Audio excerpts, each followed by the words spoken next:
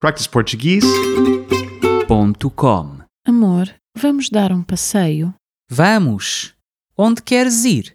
Eu gostava de ir à praia. Preferes ir a outro sítio? Não, podemos aproveitar que não está a chover para ir à praia.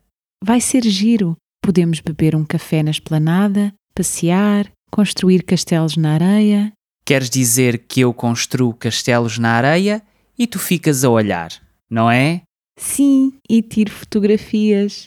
Eu gosto de mostrar ao mundo o teu talento. Ao menos isso. Vou só vestir um casaco e podemos ir. Eu também só preciso de me calçar. Vou buscar a máquina fotográfica. Também vais querer fazer uma sessão fotográfica, não é? É possível. Vá, vamos lá. Já estás pronta? Espera, não saias já. Porquê? A vizinha do terceiro direito está lá fora. Não ouves? Ouço, sim. Ela é muito chata. Não digas isso. A vizinha é um amor de pessoa.